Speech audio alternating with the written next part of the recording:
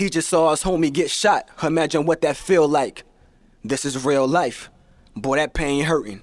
For certain, he just wanna bang on these brothers. Walk up to him, probably pulled a thing on these brothers. It was hard to watch. Had his eyes full of tears.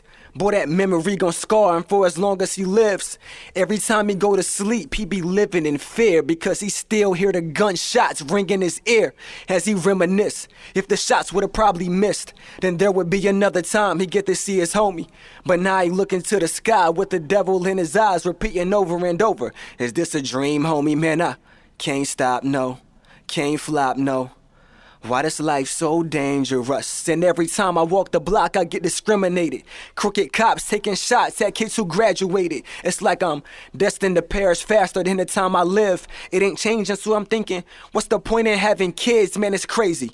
100 years later, we still in slavery. Drafted by God, but society wanna trade me. You ain't raised me. The world clear enough to be in HD. So it's obvious that the other side hate me.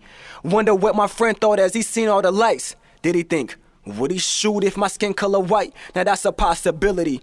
And my insides is killing me. Feel like I'm losing everything that be real to me, dog. Take a second to inhale the sympathy and feel synergy from a brother with some empathy. Pause. Y'all don't feel me.